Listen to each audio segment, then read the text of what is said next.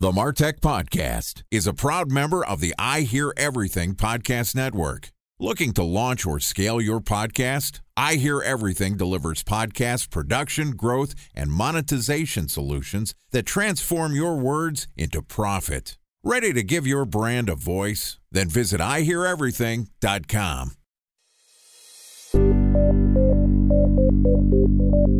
From advertising to software as a service to data. Across all of our programs and clients, we've seen a 55 to 65% open rate. Getting brands authentically integrated into content performs better than TV advertising. Typical lifespan of an article is about 24 to 36 hours. If we're reaching out to the right person with the right message and a clear call to action, then it's just a matter of timing. Welcome to the MarTech Podcast, a Ben J. Schaap LLC production. In this podcast, you'll hear the stories of world-class marketers that use technology to drive business results and achieve career success. We'll unearth the real-world experiences of some of the brightest minds in the marketing and technology space so you can learn the tools, tips, and tricks they've learned along the way. Now here's the host of the MarTech Podcast, Benjamin Shapiro. Welcome back to the MarTech Podcast. Today we're going to continue our discussion on how brand fits into your marketing strategy and operations. Joining us is Lindsay Pedersen, who is a brand strategist and the owner of IronClad Brand Strategy, which is a consultancy that uses a scientific growth-driving approach to brand strategy development to help leaders unlock business growth through brand positioning. Lindsay is also the author of a best-selling book called Forging an Ironclad Brand. And yesterday, Lindsay told us about where brand building should fit into your marketing priorities. And today, she's going to walk us through her scientific approach to brand positioning. All right, here's the rest of my conversation with Lindsay Pedersen, brand strategist at IronClad Brand Strategy. Lindsay, welcome back to the MarTech Podcast. Thanks for having me, Ben. It's good to have you back. Yesterday, we covered a lot of ground, and we see eye to eye on a lot here in terms of the importance of brand, in terms of where it fits into the landscape. And just to reiterate some of the things that we said mostly at the end of the podcast, brand is the foundation that goes under your marketing activities and operations. It's what you need to know about your company and your customers and the overlap between the two to effectively pick your channels and your marketing strategy. Now, you've got an approach to building a brand positioning platform, a scientific approach. I want to hear some science out of you. Tell us a little bit about your approach and how do you go about brand positioning? You got it. So some background here is that a lot of my clients are CEOs, and particularly CEOs of like Series A, Series B startups. And one thing that CEOs are allergic to is kind of squishy, like hocus pocusy, unquantifiable things that they can't take to their investors and say, I put in X and I got Y and it happened in Z timeframe. Exactly. Like they get real itchy about that. And I relate to that, actually. I've never been somebody who like the muse visits to give this incredible idea. So to me, the idea of this hocus pocus, purely creative idea is kind of disempowering. And it's particularly disempowering to my audience, people who like it to be kind of coming from a left brain perspective.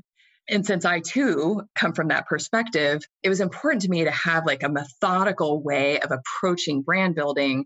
One, because that's the way that I can do it. That's the only way I know how to do it. And two, because my audience is more able to embrace it if I'm being methodical about it. So I developed a series of frameworks that help me to build the brand idea, but also to help me pressure test it to ensure that I'm getting it really crystallized.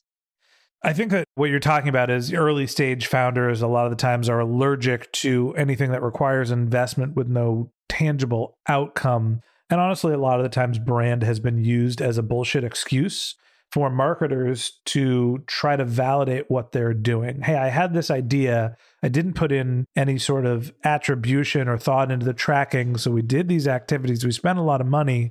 Why did we do it? The brand. We can't be tracked. And you're saying, yeah, that's kind of crap. And you got a process for saying, okay, here's how we figure out and determine not necessarily the value of the brand, but there's a methodology that goes into evaluating your brand. Talk me through your process. So I have an 8-step process to brand building, and I describe this in my book, but it's also the process that I use when I'm working with my clients. And it starts, I'm going to like brush through the first 2 steps, and then I'm going to get to kind of the middle of it. The first step, and probably the one that seems the easiest, but often is the most psychologically tricky, is orienting. So defining exactly who your target customer is or who you really want to serve and overserve. And the corollary to that is, what is that person's present way of solving the problem that you solve? What is their frame of reference? Not just who is your direct competitor, but what's the behavior that you compete with from the point of view of this customer. So that's your sweet spot. That's your target customer. And the second step is to listen. So to get inside the head of these customers, to get inside the life of these customers, to understand what's it like to experience this problem that your offering solves. What keeps this person up at night? How are they wired? What makes them tick? What do they care about? What do they value? And to really cultivate empathy for this person who really is the reason your company exists. So those are the first 2 steps. The third step I take is this framework that I'm going to tell you about. It's called the uncommon denominator framework. And this is a Venn diagram that reveals differentiating themes that you can then start to develop. So if you picture a Venn diagram, you've got 3 circles, and one circle is your customer. What does your customer want? What is this person who you've been talking to saying that they need? So that's one circle, and you're inventorying everything that you know. The second circle is your competitor, and that includes substitutes, includes direct competitors. It also includes workaround solutions or behaviors that you compete with. And you name, what are the good things about that? What are the things that are really strong about your competitor? And then the third circle is your company. And in here, you're inventorying what are the things that your company is really good at. And you just can throw everything in there. So the cool thing about this Venn diagram is that you'll notice there are 2 interesting overlaps. The first, the very center of the Venn diagram, is the overlap of what does the customer want, what are we good at, and what is our competitor good at? And that's table stakes. That's the category benefit. That's the cost of entry for even talking to these customers. I call that the common denominator. But if you look at the overlap right above that, which is the overlap of what your customer wants, what your company is good at, and what your competitor is not good at, that overlap between what the customer wants and what you are uniquely good at, those are the things that you actually do care about. And those are the things that are potential positioning themes. The most common error that I see in brand building. So if you look at this Venn diagram, the center of it, the common denominator, that's where most people stop. A special thanks to our presenting sponsor, Mutinex. Ready to take your team from I think to I know?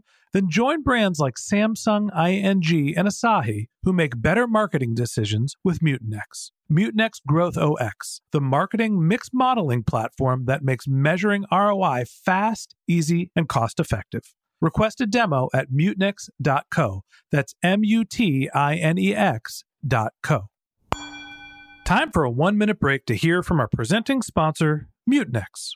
In 1919, John Wanamaker said, "Half the money I spend on advertising is wasted. I just don't know which half." Well, the advertising landscape has changed since then, and instead of reaching your audience on 2 channels, you're probably reaching them on 20. Turns out John didn't know how easy he had it. But that doesn't mean that you should give up on striving towards marketing effectiveness. No matter how complex your marketing strategy is, Mutinex Growth OX is the market mix modeling platform that measures the impact of marketing on your bottom line. Mutinex's market mix modeling platform calibrates your insights against the latest market conditions so you can make media and marketing investment decisions confidently and quickly. Ready to take your team from I think to I know? Then join brands like Samsung, ING, and Asahi who make better marketing decisions with Mutinex. Mutinex Growth OX. Your best decision starts here. To learn more about Mutinex, go to mutinex.co. That's MUTINEX.co. Okay, here's the rest of today's interview.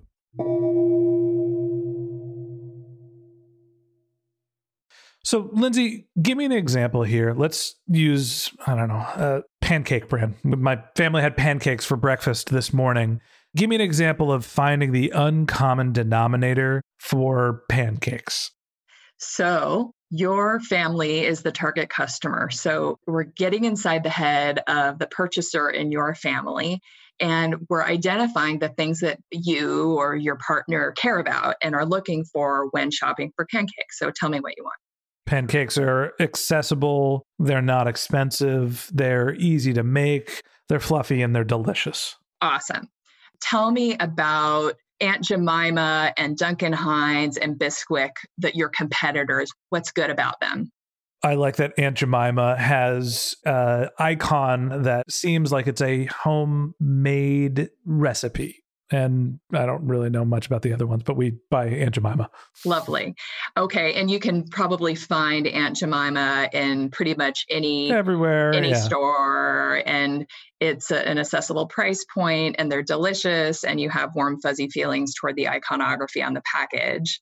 So my pancake brand, these pancakes are delicious. I use a recipe that was handed down from my Swedish grandmother. They're really fast to make. They're crispy. They're thin. They're kind of a special, kind of an extraordinary pancake. They're not exactly like other pancakes.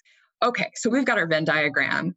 And in the center of that Venn diagram is delicious. You wanted something delicious. The competitor provides something delicious, and our pancake is delicious. That's great, but don't pat yourself on the back, pancake person, because you're a pancake. You should be delicious. That is table stakes. Sorry, Aunt Jemima. Sorry, Aunt Jemima.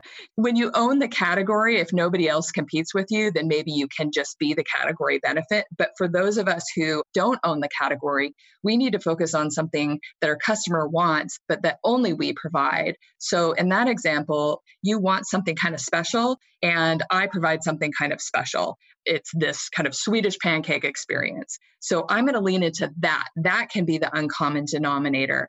If you focus on the delicious, which is the category benefit, then you are probably generating demand for delicious pancakes, which includes you, but you're not disproportionately creating demand for your business. You're creating demand for pancakes, which again, that's fine if you own the category, but if you have a limited budget and you need to be generating demand for your offering alone, then you need to be shining the spotlight on the thing that only you bring.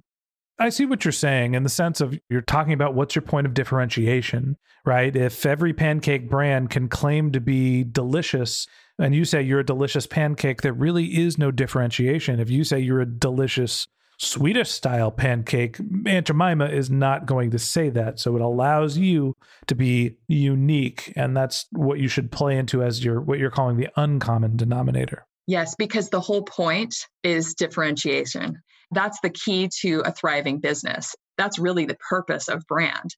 If you're stopping at delicious, then you're stopping short of the very reason that you do this, which is to create not just demand for the category, but to create distinctive value for your business in a way that only you can attract. I understand the point of differentiation and why that is so important. Obviously, you want to separate yourself from your competitive set. But at what point have you seen brands focus on differentiation to the point of their detriment? At what point, if we're marketing a Swedish pancake brand and our customers don't want Swedish pancakes, do we start harming our value proposition? So another reason that I love the Venn diagram is you're also identifying the things that you are not going to focus on. So there are going to be some of those things in your circle, our strengths as a company circle. Like I said, they're quick to make, they're really thin. The customer doesn't really care about that. So that's something that is differentiated, but is not relevant. So I'm not going to focus on the fact that we're really thin and that we're really quick to make, because it turns out the customer doesn't care about that. But when you find something that the customer does want, this specialness, and they do like the Swedish recipe that you alone provide, and they're buying that, then you double down on that. Now, if they're not buying it, then that just means that your hypothesis was wrong, or that you need to go deeper to inventory the circle of what the customer wants. You need to understand them better. to get at kind of a more subtle level of what is it that they're yearning for when they're deciding what pancakes to purchase or to make. Lindsay, last question for you. As you're thinking about brand and positioning and you're trying to figure out what your uncommon denominator is, how do you evaluate if what you're doing from a brand perspective is actually performing the way you want it to and adding value to the business? Thank you for asking that. I have a lot of heart for this idea of brand and trying to put a number on the value that it creates. It's the big problem why people don't invest in brand. It's untrackable, right? It's this amorphous thing. Well, I'm going to argue, I don't think it's untrackable. I just think that it's hard to track today, that you actually need a longer period of time to assess the impact that it's made. Whereas a Facebook campaign, you almost instantaneously can learn what was successful. So here's 3 ways to think about this. Number 1 is, since brand is what you stand for, it's ultimately what's the strategy of the business. So the way that you can evaluate whether your brand strategy is working is, are you accomplishing your business goal? If not, then your brand actually isn't working hard enough for you. A second way that actually is more numerical is customer lifetime value. So is your top line growing as a result of your brand? If you didn't do a brand strategy and then you did do a brand strategy, in the after stage, after you have a brand strategy in place, you should see your customer lifetime value increasing because you're targeting the customers for whom you bring the most value and who have the highest latent demand and willingness to pay for what you're selling and to remain loyal to it. So you're going to increase your top line. And then the last way of thinking about it, probably the smallest way, but the one that often gets analytical people like my clients psyched, is that you're lowering your customer cost of acquisition. So when you're going after the right people with the right message, it will be easier to attract them with the same amount of money. With the same amount of money, you should be able to attract more customers to create more value. So that's the bottom line rationale for brand strategy. I am a huge fan of everything you're talking about. I believe in the power of the brand. And I think that one of the most challenging things that early stage founders face is the recognition that marketing takes time to cultivate. And specifically that building an impactful and powerful brand is something worth investing in for the long run. And if you don't do it now, it's going to come bite you later. And Lindsay, everything that you're talking about fits right into that. So thank you for being my guest. Thank you for being on the MarTech podcast. It was such a treat, Ben. Thank you. Okay, and that wraps up this episode of the MarTech podcast. Thanks to Lindsay Pedersen, brand development strategist at IronClad Brand Strategy, for joining us. If you'd like to learn more about Lindsay, you can click on the link to her LinkedIn profile in our show notes. You can send her a tweet at Lindsay C. Pedersen, no N, LINDSAY CPEDERSE, no N. Or you could visit her website, which is ironcladbrandstrategy.com. Just one link in our show notes I want to tell you about. If you didn't have a chance to take notes while you were listening to this podcast, don't worry about it. Head over to our website, which is martechpod.com, martechpod.com, where we have summaries of our episodes, contact information for our guests. You can also subscribe for our once-a-week newsletter. It's a summary of all of the episodes that we've sent out during the week. Or you could send us your topic suggestions or your marketing questions, which we'll answer live on our show. Of course, you can always reach out on social media. Our handle is MarTechPod, MarTechPod, on LinkedIn, Twitter, Facebook, pretty much everywhere. Instagram too now. Or you could reach out to me personally. My handle is Ben J. Shap, BenJShap. And if you haven't subscribed yet and you want a daily stream of marketing and technology knowledge in your podcast feed, we publish episodes every day during the work week. So hit the subscribe button in your podcast app and check back with us tomorrow morning. All right, that's it for today. But until next time, my advice is to just focus on keeping your customers happy.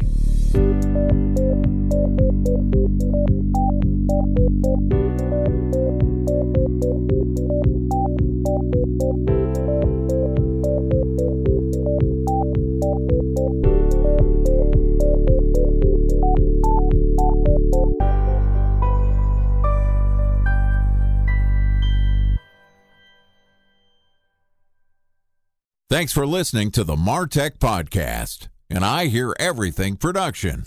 Looking to launch or scale a podcast like this one for your brand? then visit iheareverything.com.